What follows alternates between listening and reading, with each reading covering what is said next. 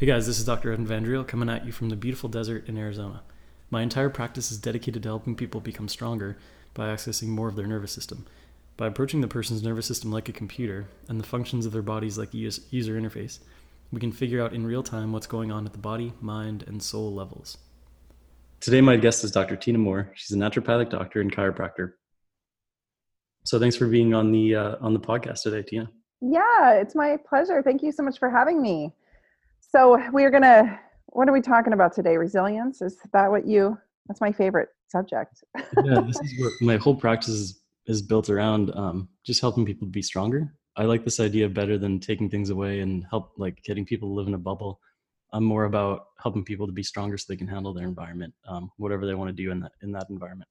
So yeah, so my first question is, what do you do? Like, what are your habits? What are the things that keep you strong, stable, moving forward? I was thinking about this because you sent me these awesome questions ahead of time. And well, first off, I think doing hard things. So, like you mentioned, I'm a chiropractor and a naturopathic doctor, and I did both programs concurrently because it seemed like a really hard, impossible thing to do, and no one had ever done it that way. So I thought, well, not in the modern age anyway. So I thought, well, I'll do it and I'll see if I can handle this. That was a terrible idea. I'm really glad that I have both degrees, but it about killed me. Um, I really like to do hard things. I like to step into fear. I like when something freaks me out and then I have to do it anyway. So I've made a practice out of that, I think, throughout my life. I moved a lot when I was a kid. I think that's where it started because my parents moved me all the time. Or if they didn't just move me to a whole new town, they'd move me across the city and I had to go to a whole new school. That was pretty chronic in my life. And so I think just being able to adapt into a crowd of people and make new friends and just deal with it. I wouldn't say it was ideal, but it's made me pretty tenacious and gritty. So I think that helps. So very little, I don't know, after going through both those programs, I remember feeling pretty secure in the fact that nothing scared me anymore. I mean, that was hell trying to get through those concurrently. I think the only thing that I'm really afraid of at this point is like losing my daughter, my mom, something like that. But otherwise, I don't know. I think life, if you lean into it, will definitely compensate you with fearlessness. Yeah, that's well said. Yeah, I think there's a certain amount of suffering that we can't get away from, right? Like we're all gonna like run up against disease, death, I guess, eventually, until some scientist figures that out, right? But um, but yeah, I think resilience means to me being able to like reduce some of the unnecessary suffering, like staying healthy as long as you can, both mentally and physically. So yeah, thanks for bringing that up. That's a good point. Yeah, and for sure, prioritizing my health. That was something I didn't do until my later years, and I regret it greatly. I wish I knew now. I wish I knew then what I know now.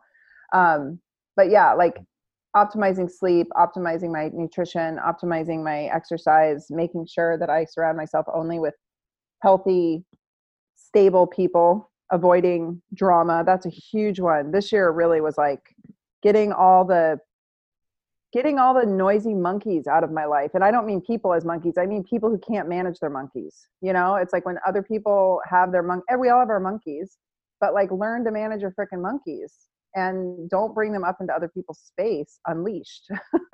And when people do that too often around me, I have to cut them loose. And I hate to be so exacting about that, but as I get older, I just have less tolerance for it, to be honest. That's interesting. I think you're actually doing people a favor. I think when you do that kind of thing and not enable them, and maybe that's an overused word, but yeah, people project their own, wow, what do you want to call it, bullshit, past trauma, issues onto other people all the time. So I feel like that's yeah. Or even people who are I kept running into passive aggressiveness. I think that's really fervent in our profession in particular, is Hmm. just this like sort of passive aggressiveness where if there's a beef, like I'm just aggressive. If there's a beef, like let's go. Let's have it out. Let's sit down, let's have a whiskey and let's go. Like let's talk about it. Let's talk about the hard stuff. And maybe they don't end up liking my answer or I don't like their answer, but that's fine. That's another one. Learning to hear the words no and being okay with it and like not freaking out. Because sometimes the answer is going to be no. Or sometimes we hear things that we incorrectly that we assumed was something else. And then somebody clarifies for us and it's not what we thought it was. But that's because we were listening with selective ears, you know? So that's part of it too, is like being able to reciprocate and hear the no and move forward and not have your monkeys unleash and cause issues. So I don't know. Yes. I kept running into a bunch of nonsense in 2019 and I just finally was like, snip, snip, snip. I don't have the bandwidth for it, you know? Like, I think that's the beauty of getting older. You just have less bandwidth for nonsense. I like that word, bandwidth.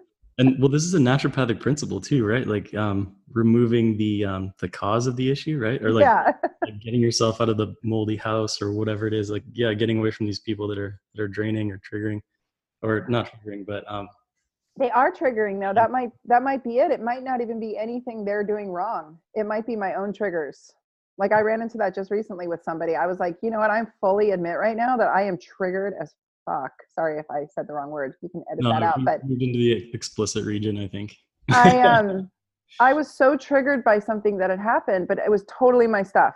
Like, and I owned it. I was like, this is totally my monkeys, but I can't get past this. Like this is like gnawing at me at a place that's so uncomfortable that I don't want to be in this relationship with you anymore. And they were like, oh, okay.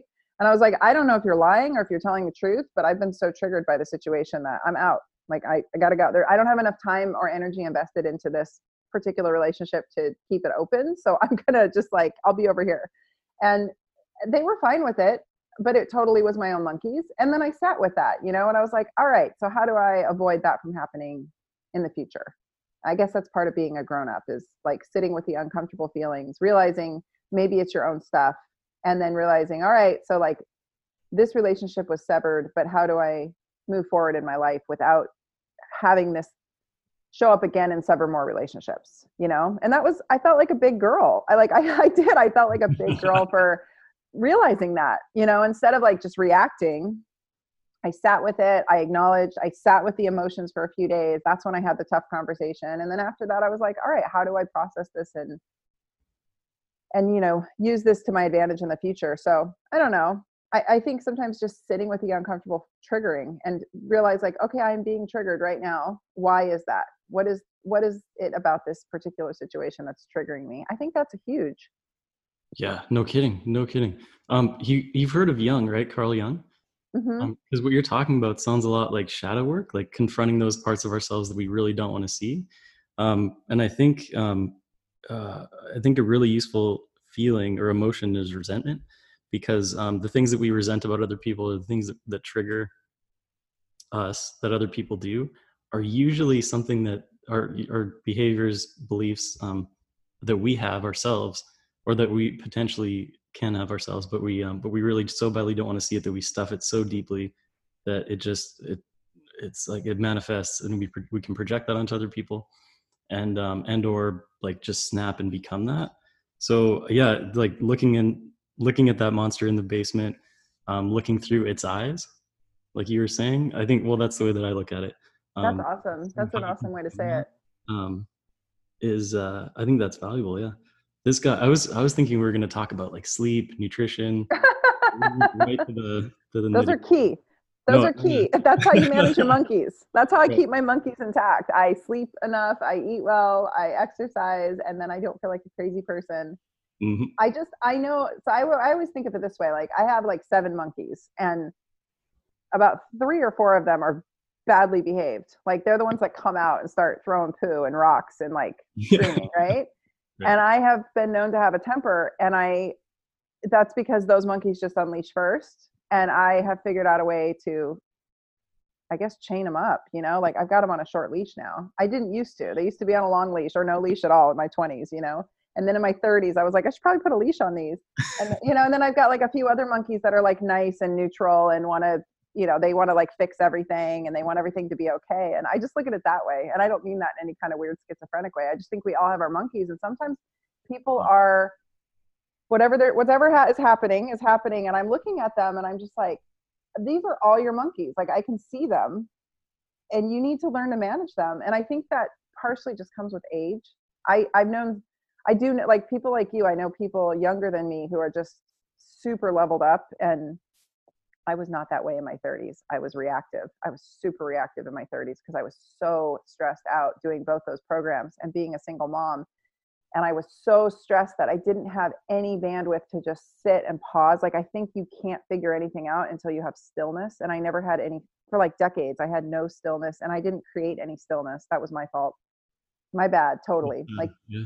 didn't know the value of meditation, couldn't even sit still long enough to do it. And now that I can, I try to sit back and I try to look at the situation from as the observer. So I'm in the picture, like I'm actually in the situation, looking in from the outside as an objective observer.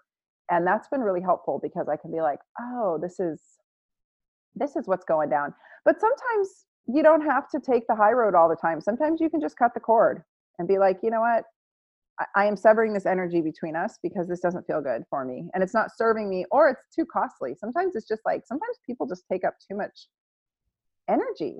Like, they need so much reassurance or so much hand holding. And you're just like, I don't got it, buddy. Like, I don't have that bandwidth for you. So I'm whatever, and that's okay too. We Right. don't all have to get along forever. No, and we're not designed to, I don't think. So you keep mentioning this idea of bandwidth. I actually wrote an Instagram post talking about bandwidth and how much bandwidth are you working with. I think of a bandwidth as like how much you can handle, um, like sensory input wise. Like I know, like I have some patients who they get a migraine when they have bright light come into their eyes, right? They're Mhm. in a situation that's loud, right? So that to me means that they just don't have the processing power to deal with that kind of intense input. So what do you do to raise your bandwidth? Like what do you, like you mentioned the meditation, creating space. What else have you found to be useful for being able to handle more? I think strength training is key because, I mean, I train like a warrior. I do not. It's not. I'm not saying it's like crazy boot camp, but it's like heavy weights flying over my head, and it's hard. And sometimes it's always more challenging if I'm not well rested and well fed and well hydrated. So I have no choice but to take good care of my vessel so that I can do the things I want. Otherwise, there's moments during some of my training sessions where I panic, like the alarms go off. And, when you're flinging kettlebells over your head for repetitions, you start to get a little bit, well, a lot. I mean, a lot of that stamina. And so you start to lose your breathing patterns. You start to sort of decompensate. And that's when you get into trouble, and you have to push through that. And you have to mentally get past that moment of like complete panic where you just want to run away. An example is, I don't know if you've ever done like where you do a chin up or a pull up and you just hold. It's like an isometric hold, and you just stay there for as long as you can. For some reason, that movement sends me into panic. Like, I literally within 20 seconds just feel the panic alarms going off in my head like a tiger's chasing me. And then I have to breathe through that, and I have to process through that, and I have to realize, like, most of my strength training is just a head game. It's not necessarily so much a strength issue as it is like a central nervous system head game. And I have to mentally override that desire to start hyperventilating and to panic and run away. And, so I think that that's super helpful. And I think more people should train with heavy things because it poses a particular challenge that translates into the rest of their life. Because after I get through that training session and I haven't died, everything else in my day is super easy. Everything. Like, no matter what amount of nonsense comes at me, I'm just like, whatever. Like, I just did 100 snatches in 5 minutes and I'm fine. Like, I didn't die. So I think that it's crazy, especially for women. It's crazy how much strength training translates into grit and perseverance in all aspects of their life. I do not think you can be a successful entrepreneur if you don't strength train. I firmly believe that. I think that my trajectory of success has coincided specifically with my level of strength physically, because it turns into mental strength and tenacity and grit and all of those good things that you need to be an entrepreneur. And then, interestingly, I have an Aura ring. Do you know what the Aura ring is? Yeah, it's like a biofeedback device, It's like a measures. biometric. Yeah, it like measures your heart rate variability and your pulse and your sleep. Um, I have found with my Aura ring, I swear to God, that thing saved my life. I hated it when I got it because my heart rate variability was super low, which means you're going to die. Basically, it was super bad. And I got a carotid artery scan that said my arteries were like that of a 59-year-old because I have a little bit of a, not a plaque, but I have a little bit of a buildup on my, on the inside of my carotid artery on the left side, just a tiny bit. That that goes off a chart, right? They look at like the amount and the measurement and they're like, oh, 59, which, so I don't think it's that accurate, but that's from just years of stress. Truly, that was from like decades of chronic stress. And so this Oura ring coupled with that really got me motivated to get my shit together. And I have found, interestingly, when I spend, I'm such a hermit, I'm such an isolated hermit sometimes, but I found when I spend time with others, especially if I'm teaching, like if I'm teaching what I love or I'm doing prolotherapy workshops, because that's what I specialize in and practice. If I'm doing those things with groups of people and I'm speaking my truth and I'm in my passion place, like doing what I love, my heart rate variability goes way up into the 60s. It's crazy. Every single time I hold a workshop or speak from the stage, my heart rate variability skyrockets. So that tells me that I need to be around others more often and I need to be doing what I love more often. So that was really interesting to me because left to my own devices, I'll just like hole up all winter and stay inside. And it's Oregon, right, where I live, and it's rainy. So I'll just I'll just become a little like isolated, antisocial person. So yeah, this ring has been very telling. It also tells me that when I drink alcohol, everything goes to hell in a handbasket. So that's been super helpful too. So it does help build resilience, I think. I think you should check out the Oura ring. I have no affiliation with them, but I think there's other gizmos, like the Whoop is one, WHOOP is one. HeartMath has another. You might know of more of them, but I love the HeartMath Institute. Yeah, they've done some great research and yeah, it's that's awesome. crazy. Yeah, so that's been very interesting. That showed me that no matter how much mental resilience I thought I had, physically my heart was struggling. And that was a big wake up call for me. I was like, whoa, this is so bad. And the other thing was to get my heart rate variability up, I had to remove inflammation. So I pulled gluten out like a demon. Like I just treat gluten like it's cyanide. I pulled dairy out. I don't eat a lot of sugar, hardly ever. I'm not a big sugar person, so that wasn't really an issue.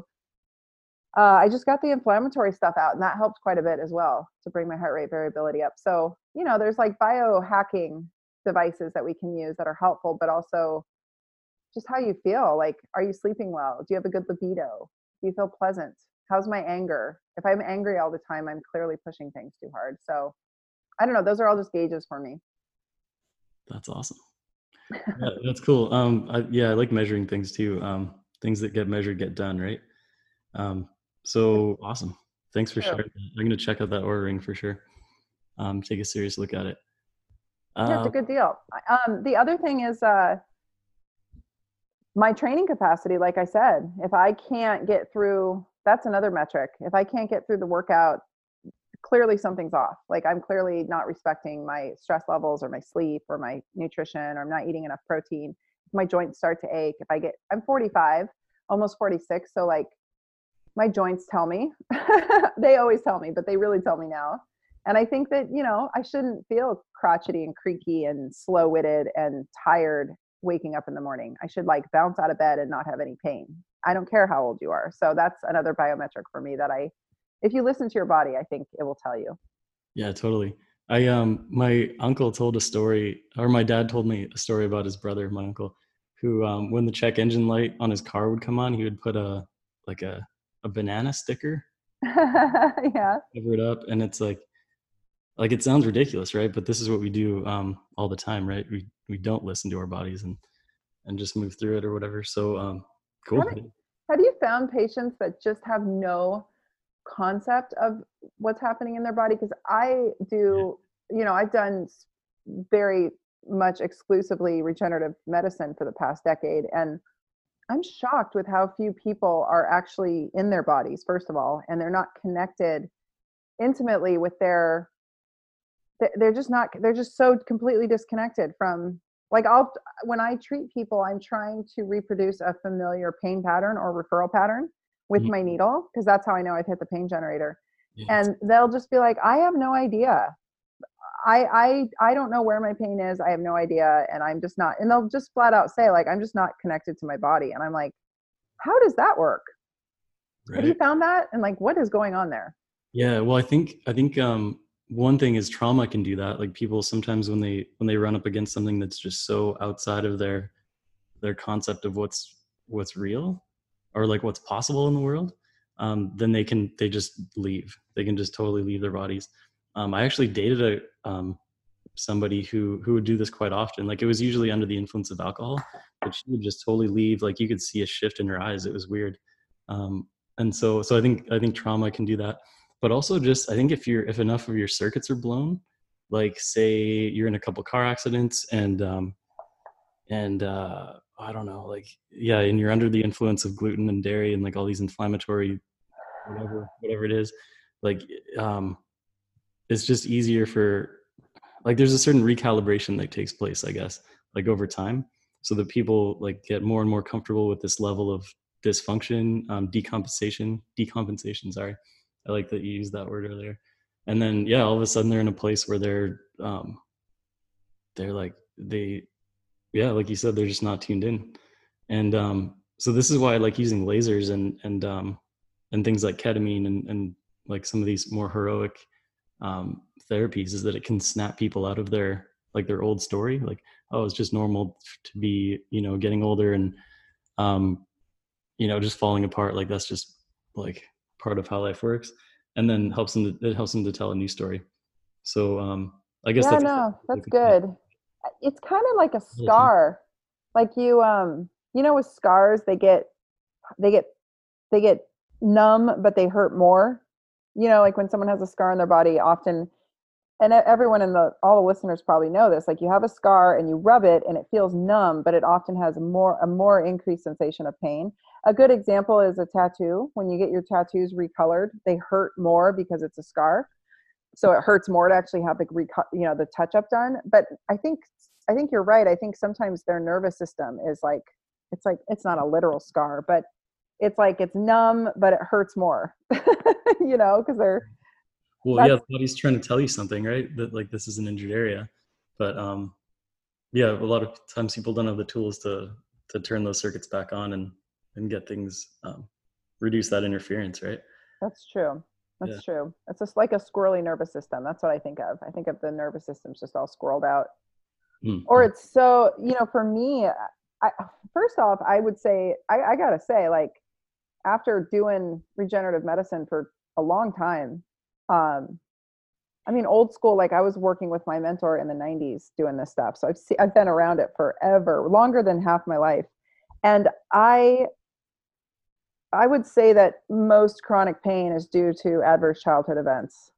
And Whoa. then and then it manifests in the nervous system so hard, into the amygdala and the limbic system, so hard that it's so interesting how it comes, and I've experienced this personally. It's so interesting how it comes back to you in the form often of chronic pain, and what that what that will play out like in your 20s and 30s and 40s, which is, I mean, if I had written my whole story down in detail, you'd be like, this is crazy town, like this sounds like a movie. And I just think that people get really it gets really entrenched in there. I just had a person I know have their amygdala removed.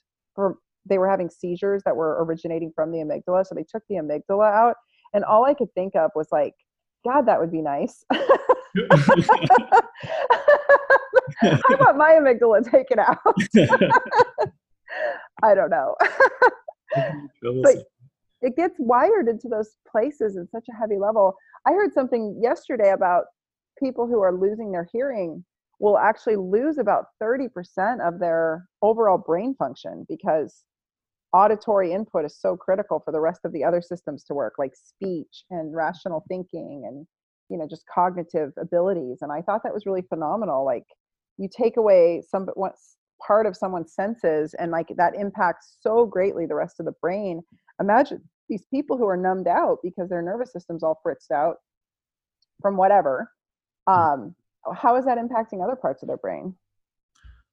Yeah, that's a good point. Yeah, no, I do see a lot of patients actually who have cranial nerve 8 dysfunction, whether it's like a BPPV type thing, like an otolith in the ear canal type situation, or just hearing loss, or sometimes there's trauma associated with specific tones too. So I have like a tone generator app on my phone, and then I'll run through, I don't know, 250 to 20,000 hertz, and sometimes specific tones bring up specific emotions too. Really? Yeah. And we can clear those using acupuncture, right? But but yeah, it's really interesting how sound can be tied in with things that you wouldn't think it would be, right? Like That's so cool. Well, that makes sense because when you hear songs, especially songs, they've shown in studies, like especially songs from your teenage years, those get so highly ingrained in your brain and they can evoke such emotion out of you, good and bad. It's Mhm. crazy. Like from particular parts of your life more so than others. So that makes complete sense. What is this tone generator? Tell me about this. I don't know. I think it's just called ToneGen. It's a free app on the phone. Um, That's awesome. yeah, it's a pretty fun tool. And then you can get an idea of how well people's hearing is too, or how good their hearing is, because some people they cut out at 10,000 hertz, and then and so there's some kind of hearing loss there, even though they might not be aware of it. But yeah, Wow. like people as they age, they start to lose some of those higher tones. Like kids usually, I think it's like I've seen around 18,000 hertz. Like they can hear that. I can't hear that high at this point, but I can Wow. go to concerts and things. But yeah, it's a great way to challenge cranial nerve number 8. And then yeah. That is crazy. So, what do you think people are losing their hearing from? I think they're losing it from poor nutrition. I don't think it's all just hearing damage. I think Yeah, I, no, I I don't think they have the nutrients to support those systems. yeah, I agree. Like fish oil seems to be important when it comes to neurological health, right? I think also, what was I going to say now? I think people can lose their hearing too when they have things like chronic tension in their neck. So say you've had a whiplash injury, and then uh, I guess yeah, I've seen cranial nerve number 11. So like SCM and upper trap, like that usually blows out when somebody's had a car accident, and then if if it just takes that much more work to activate those nerves, to activate the muscles, then there's just that much less bandwidth for people to run cranial nerve number 8. It's kind of a simplistic way of looking at it, but if like a nerve loses its integrity, um, it just takes more energy to activate that nerve. Uh, Yeah, so I think like anything really can cause people to lose certain neurological functions. It's weird how the nervous system works that way, but does that? the nervous system trips me out. It's such an interesting. I used to believe so. I know, and I do believe this that the brain controls everything, right? But and the peripheral nervous system, but so much of what's happening outside in is impacting it. So again, proper nutrition, proper movement. I think people's central nervous systems, if you look at videos of people, of patients who have severe neurologic dysfunction of whatever sort, and then you watch them go through a program of strength training, and then you see the after video, it's phenomenal. Like it's amazing. It's amazing how you can actually, that's I think one of the best ways to tap into the central nervous system is through exercise and specific, what? Yeah, that's a big deal. I think, what do they say? Like 80% of the nervous system is afferent, like from proprioception and certain like different Yep. sensory input, and only 20% is actually used to control different functions that people use, right? Like muscle contract, like muscles or whatever. So yeah, like yeah, if you can, that's a good way to light up the nervous system for sure. Yeah, movement. It is, and it's hormesis, right? It's like this hormetic, these small pulses of specific strategic stress upon the system, and then you rest it and feed it. It's like super simple concept, but nobody does it. Everybody goes from their car, from their bed to their couch, to their car, to their desk, back to their car, back to their couch, back to their bed. And that's it, right? That's America. So and then we wonder why we have like rampant racism and crazy politics and all this stuff is happening. I don't even think people's lights are on. It freaks me Yeah. out to know these people are on the road with me too. Like often they're so morbidly obese they can't even turn their head. And I'm not dissing anyone. It's just like if your nervous system is that dulled down and you're living off of Mountain Dew and you have so much adipose tissue that you literally can't, you don't have range of motion to move your head around, and you're on the road. driving a, multi-ton truck or whatever. Like, these are real issues that we need to talk about, because there is, hang out with people who strength and condition a lot. They are sharp as a tack. They are some of the smartest people I know, because their brains are being so, and I'm not talking meathead gym guys. I'm talking people who are doing like kettlebell strategic stuff, right? And intensity interval training, that kind of stuff. yeah, they're so smart. Like, these people are smart, and they have good brains. They have good critical thinking skills. I'm in a mastermind group with a bunch of fitness professionals. They're all women. They're all fitness professionals. I'm like the token doctor. And some of the smartest women I know are in that group. It's crazy how sharp they are. It's crazy how much action they take. They don't have any hangups. They don't have any insecurities about doing the thing that's hard. They just go do it because they're all super fit. And I was telling my coach, I was like, you have no idea how lucky you are to be coaching this big group of women who are all super fit. Like, if they were all deconditioned, you'd have a much different group on your hands. Much, much different. And so that's how much exercise can impact our brains and our personalities and our success. It's like, it literally lights you up. It lights up your nervous system. And sometimes, like, for people like me, who I've endured a lot of abuse, my nervous system was dulled down specifically. And it was getting worse and worse and worse as I got into my 40s, because I was purposely doing that. And so to have something that can like stoke the fire, I think is super critical. So that's why I harp on exercise so much. It creates a resiliency, but it also creates like an awesome central nervous system spark that we need if we're going to age well. I got goosebumps as you were saying that. That's beautiful, really. That's my rant. I think it clears up so much stuff too. If you had all the patients you're seeing, if you put them through a 12-week strength and conditioning program, you would have a different patient at the end of 12 weeks. Different people, yeah, for sure. You just have a different set of things to clean up. It would be their metabolic markers would change, but more so than labs, you would just have a different nervous system. You'd have a different personality. You'd have a different set of confidence. They would believe that they were going to heal. I think that's a huge one. I think that, like, to answer your question from the very beginning, like, I always believe that I'll persevere. Always. I always know I'm going to be okay.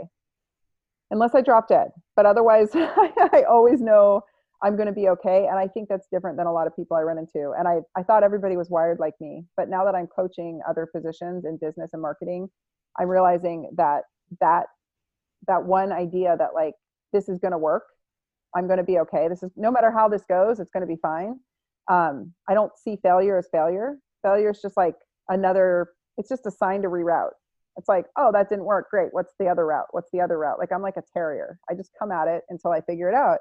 And I think that we need more of that in our profession. We need more of it in the world. We need people need to believe in themselves more often. And I don't know. I don't get hung up on it. Like, if it doesn't work, I'm like, oh, well, if no one shows up to my webinar, oh, well, it's just practice then. Right. So I don't know.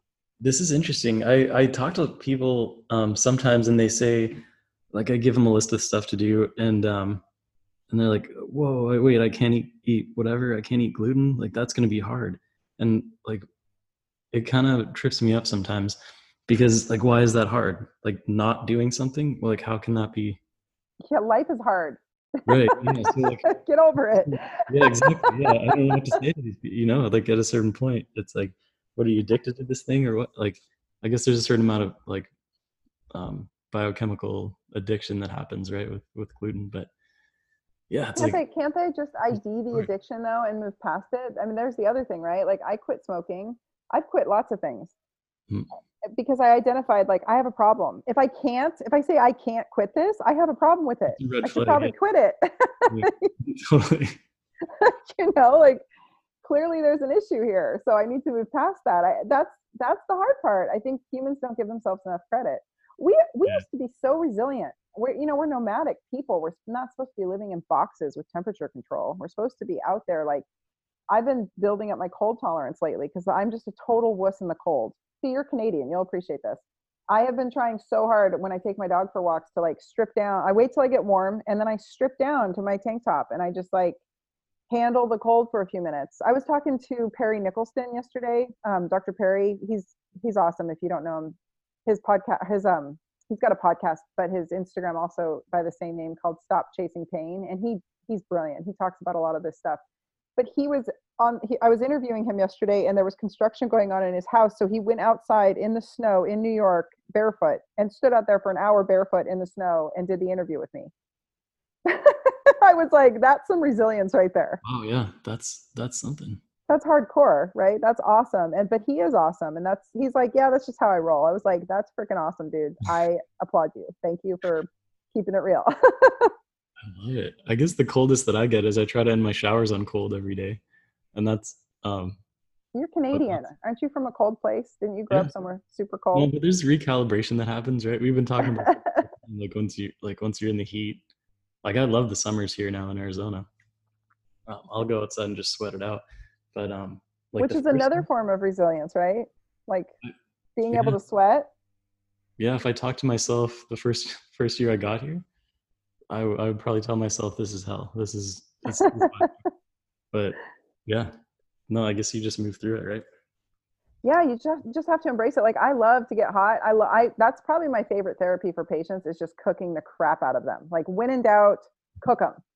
Seriously, like that's the best advice I can give people is when in doubt, go cook yourself. You'll feel better. Um, and if you don't have heat tolerance, build it up and learn how to deal with it because and just like cold tolerance, like we need to have those two things in place and intact to be healthy, I believe, and to have resilience and grit, but and to be physically flexible in our metabolism. But people just are like, oh, I can't stand the heat. I'm like, well, then go get used to the heat because you need to. That's clearly a sign that you need more heat in your life. Like, go cook yourself like a lizard.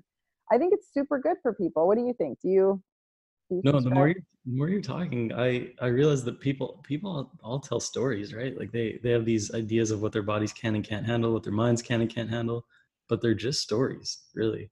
Like why not just change the story? That's what you're saying, right? Just Yeah, do it, flip the script, and do something you think you can't handle, and you might be surprised.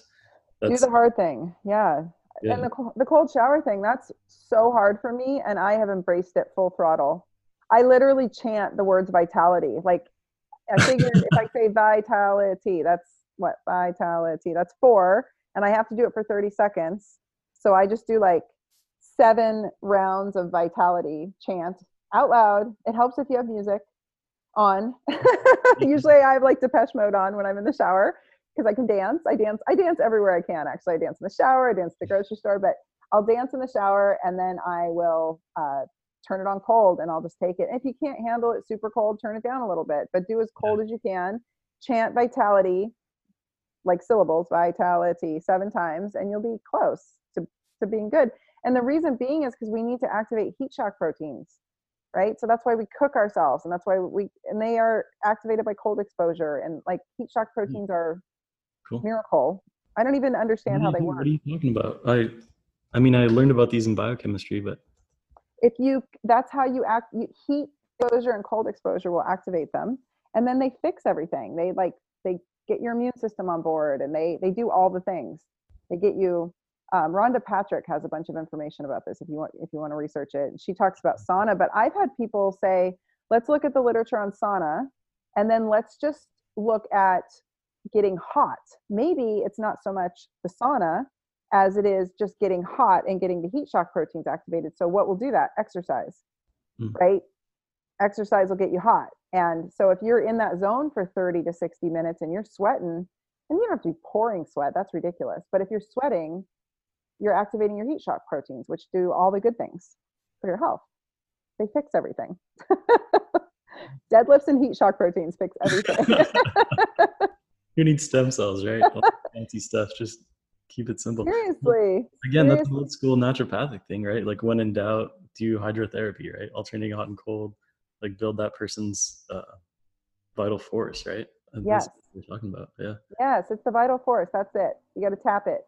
You got Yeah. to tap into it, and you got to tap into it often. And you got to, I think of it as like an engine. You just, because I've lost it, totally lost it. And I've teetered on the edge of losing it. And I've come back so many times. Like I've come back from being unwell so many times. And it's just like, it's like a motorcycle. You just got to rev it, the throttle, you know? I think of your thyroid that way. I think your hormones that way. You just got to stoke them. You got to stoke the fire. It's not all on all the time and off all the time. It's like on and off, on and off, on and off. And that's hormesis. That's how our bodies thrive. Yeah, I like that. That's how I build resilience. Nice. Good You word. yeah, it's true. Um, do you you pretty much can just go outside in Arizona and sauna, right? Yeah, in the summertime, yeah, for sure. Now it's pretty chilly though. I'm just kidding. It's like I don't know, in the 70s during the day right now. That is not chilly. You're right. Yeah, what do you I've Canadian lost friends that. say about this? Your No, Canadian friends, they make fun of me for sure. do they shame you? Yeah. They can tell you you're a wuss. I love it. But like there's something about like my sister got married this summer. Well, I guess no, it was more October. Sorry, I don't know why I said summer, but we actually got snow, and it was so fun playing around in the snow, throwing snowballs. In the Um, summer, you got snow in the summer? well, it was October, end of September. Oh my gosh. I know, right? Yeah, Winnipeg's covered in snow, like the city I was born and raised in, for like 7 months of the year. It gets down to about -50. Like you're in danger of dying if you're outside for like exposed for more than like an hour. That's It's ridiculous. crazy. It's one of the coldest places on earth, as far as I know. I know that sounds weird, but Oh, that does not sound like my place. no, I don't know how people live there, Because but they're resilient and they just they have deal. grit. No, they don't complain really. They just get in their cars and drive around, and they just do all the things that people do, and just Yep. bump up. Yeah, I was married to a guy from Calgary and they were the same way. They were just tough people. They just handled it. Nothing ever threw them off. When I see snow, I panic immediately. I'm like, "Oh my god, what am I going to do?" And he was like, "Ah, it's fine. No worries." yeah. So, anyway, Cool. what other questions do you have for me? Um, I kind of wanted to. Well, where have you seen people fail along their journey? Like you've kind of made a practice out of helping people, right? Um, They give up. They give up too soon. okay. People give up too soon. I think you're always on the edge of greatness. And I think if you give up, if you bail, then you never know.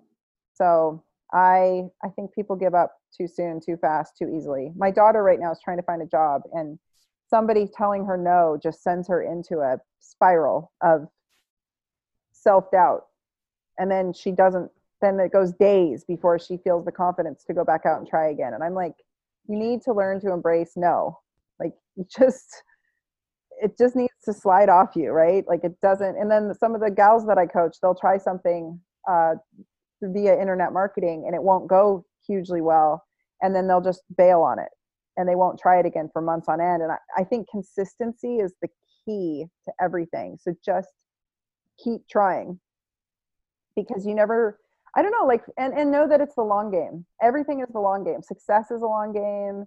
Fitness is a long game. Regaining your health is a really long game. It never ends. Once you've been chronically ill, you'll never be perfect. You'll always have some level of maintenance that you must maintain at all times. Like I have a ritual every day that if I don't follow within a few days, I really start to, the wheels start falling off the car. So I think people don't want to do the hard work and they want to give up and they give up too soon because I don't know, you just have to be a fighter. But I was a fighter, through all those, I was thinking about this the other night. I was talking to somebody through all those moves that I did. I ended up in a lot of fist fights, like for real. So I think that was actually really helpful for me because and sometimes I didn't win, sometimes I got the crap beat out of me, but I kind of think everybody should get their teeth kicked in, not literally, but like everyone should get their ass kicked once in life as a young person. It would make them a better human being. Truly. I've said that my whole life. I truly believe that. Having your ass kicked really well once will, or even emotionally. But then, because why? What happens? You get divorced and you're like, all right, well, I could fall apart or I could just persevere because I know how to persevere because I've had my ass handed to me before. But other people just crumble because they've not endured a good ass whooping. And sometimes the universe whoops your ass. You have to just All the time in business for sure. all the time. That's the thing about business. I think business is just an opportunity to experiment and play and reroute. If it doesn't work, you just change it and don't, do something different next time. It's not, the world isn't going to end. You don't have a good year, don't repeat it. Do something different. Hire a coach. Find somebody that can help you have a better year.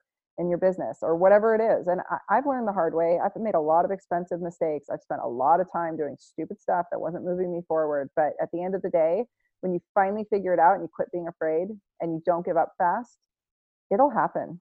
It's the people who think about this, the people that you know who are successful, they're not necessarily the most talented. They're not necessarily the best doctors. They just keep it up. They just stay consistent. They stay out there. They give talks. They're in the community. They go to events. They network. They show up. They show up and they show up. And that's, I think, truly how you gain good traction and ultimately success, which will ultimately translate into dollars. That's my theory. So far, so good. Nice. I like that. What? Yeah. Okay. That rounds, you pretty much answered all the questions that I had. Did we get through them? I think so. They're such good questions. Yeah. Well, what about this one? What do you know to be true that almost no one agrees with you on? Oh, I knew you were going to ask me that. That was the last one we haven't. Yeah. Probably what I just said. That's what I rounded it out pretty well with that last. Yeah, probably what I truly believe that. I'm not a proponent of violence by any means, but I do think that there is something to like, let me just say this. There are some people in the world right now that if I could just get in a boxing ring with them, like we would have our issues handled. You know, I saw an episode, I'll say this and then we can close out. I saw an episode of Battlestar Galactica once, the newer ones, not the old ones from the 80s. And they had once a year, you could call anyone into the boxing ring. No gloves, just barefisted. You could call anyone into the boxing ring. Rank was irrelevant. And there were no repercussions after. And I thought that was the best idea ever because like, you know, the guy that fixes the planes called the captain in and was like, we're going. Like, I've had beef with you, and now we get to fight it out. And I thought, if we just if you look at other, and you probably were like this in Canada. I know a lot of like my friends who lived in more rural areas, like the boys always beat the crap out of each other just for fun. Like they get, and my Canadian friends did it all the time in chiropractic college. They get drunk and they just start beating each other up for fun. Like they just start wrestling, and it's a way to settle disputes that I think we have taken out of society, and it's causing us a lot of repercussions. And I think if we just not the bullying, not the mass shootings at the school, I think if kids were just allowed to like have their say. And I remember very specifically when I was not allowed to fight anymore. I was about 12 or 13 and I had to use my words instead of my fists, and I got vicious with my words because if somebody messed with me, I had to basically punch them in the face verbally so they'd stop, right? And you learn that when you've been through a lot of abuse. And I just think that we've lost in society that warrior spirit. And I think there's a lot of women who are, I know that I probably was a warrior in a past life. Like we've lost our warrior spirit, and it's really hurting us as a society. It's tanking out people's testosterone levels. It's creating a lot of toxic masculinity. It's creating a lot of violence that's unnecessary because we're not having like organized violence, you know, like, yeah, no, and I don't mean violence. I just mean like, yeah, like I always say martial arts, grappling, jujitsu. I think this is why people love jujitsu so much, and women too. Like just to get on the ground with somebody and like get, you know, work it out. I think is so important in our world as we're just mammals, right? We're just fancy mammals. But we act like these logical beings. We're just spiritual beings living a human existence, and sometimes those spirits, those energies clash. And you know, physically, I think being able to, that's why sometimes sex can be so cathartic, right? Because you can just like let it out. But we only have that venue. We're not allowed to have the others anymore. And I think it's hurting us in a huge way. Yeah, no, I think you're right. I think, and I think this is why martial arts are one of the reasons that they're so powerful is that if you know you could hurt somebody if you needed to, it makes it so much less likely that you're actually going to have to. And then, and knowing that, having access to that part of yourself, it's kind of like going back to the idea of shadow work, like knowing that you could be a monster if you had to, like foraying into that realm of like, yeah, actually being violent. It's, I think it's good for people. It's not something to be, shamed or taken away or like, yeah, it's that's a weird thing about our society. I think you're right. I think people need to get in touch with that monster more often. Yeah, for sure. And people are just turning into such wusses about it. And then this passive aggressiveness takes over. And I see it in men too. When I see passive aggressiveness in men, I'm like, oh no, this is not how you play this game. This is not a good way to handle this. Like, let's just be direct, handle it. Sometimes feelings are going to be hurt. You know, I remember talking to somebody a few years ago about something, and she said, you're shaming me. I'm like, I'm not shaming you, woman. I'm just telling you what's up. Like, what are you talking about? Yeah, it could be one and the same though, right? If she's, you know, triggered that way, it's not Yeah. necessarily you. Yeah. Yeah. Yeah. I just think people need a little bit more grit. And if you read that book, have you read that book by Angela Duckworth, Grit? You No, should, not familiar. you should read it. It's so interesting. She found through her studies for over a long period of time that it's not education, it's not finances, it's not, it's not anything that can actually predict success more than grit. Grit is the one factor, grittiness, people being, and you can actually hone your grit. You can become grittier. The more Okay. you do the hard things, the grittier you get. And that's the one variable that will predict success above all others. So it doesn't matter if you came from a rich family or if you have a fancy education or any of that, your predictor of success 100% is grit. And I thought, is that not the most wonderful thing ever? Because it's something you can actually hone, just like you can hone your muscles and train. And I think there's a quiz online. If you just look up grit quiz, it'll tell you how gritty you are. It'll tell you if you're a wuss or not. Mhm. And I think that we must have a lot of grit if we want to overcome chronic health issues. That's right. Like your Oh, patients, for sure. that's on my intake. It's like scale of 1 to 10, how much do you believe you're going to get better? And, you know, scale of 1 to 10, how committed are you to getting better? And if they give me 8s or 10s on there, I'm like, we're good. Especially if they tell me they're sleeping and their libido's good. I'm like, all right, this is going to be great. It'll be easy. Well, and If you can tell too when people start telling their story or talking to you about what's going on with them, how much they believe in their body's ability to heal. So, but yeah, the people who are on board and they're like, yeah, it's just this, when they see it more as like a speed bump or like a, I don't know, like a fence they can climb over. They just need like a step up versus somebody who's like, I'm fucked. yeah, Ever since I've been a kid, like life's been shitting on me. The whole, like that's a whole different story. That's not as fun to pull people out of that. But no, that's not as fun. But it does come down to you're right, their belief in their innate ability to heal. And I think that, I guess that's what I was saying was like, I just always know I'm going to get through it. I might drop dead of a heart attack. Don't get me wrong. but, it wouldn't be the worst way to go, I don't think. but I'm going to fight until I get there.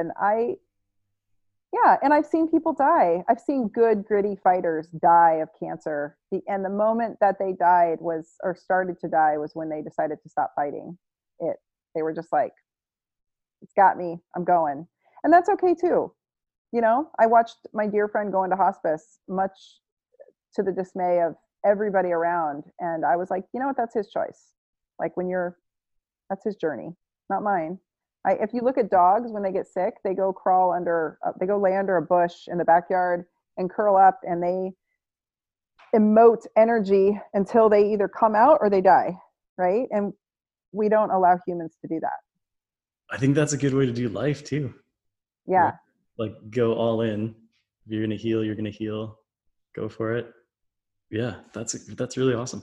And I know this might sound weird, but when my grandma was dying, she had lung cancer, and it had metastasized to her brain, her liver, her spleen, bones, and Oh, it was kind of rough, but it was really inspiring to see the strength that she had through that. It wasn't like she was like she was just so at peace with the whole thing, and there was just a strength that radiated out from her, like even up until the moment that she died. And it was really inspiring. It was really cool to see that. And so I don't mean to sound morbid and just saying like it was a good experience to see my grandmother die, but it was really cool. no, that makes sense. There's a dignity to it that, Yeah, and it's personal too, right? Our health journeys health is a journey, not a destination. And I've always said that to my patients for the last decade. Like, this is not a race. This is just a journey. And we don't know how it's going to end, but I sure am going to go down fighting if I go down. And I don't mean fighting like fighting the inevitable, but just really doing everything I can to make sure that I don't poison myself quickly. Because I think a lot of us really are just like mentally and physically poisoning ourselves every day. And I smoked, can you believe it? I smoked a pack of cigarettes a day for 10 years. I was just telling another colleague that, and he was like, what? That's terrible. No, well, there's something about tobacco. And I think like in my experience, like I smoked for a while, and like it boosts your acetylcholine, right? Like it creates fluidity in the nervous system. Maybe it's more temporary, and the downsides are way, like you can do that with choline and other nootropics, and it's more healthy. But like there's something about smoking for sure.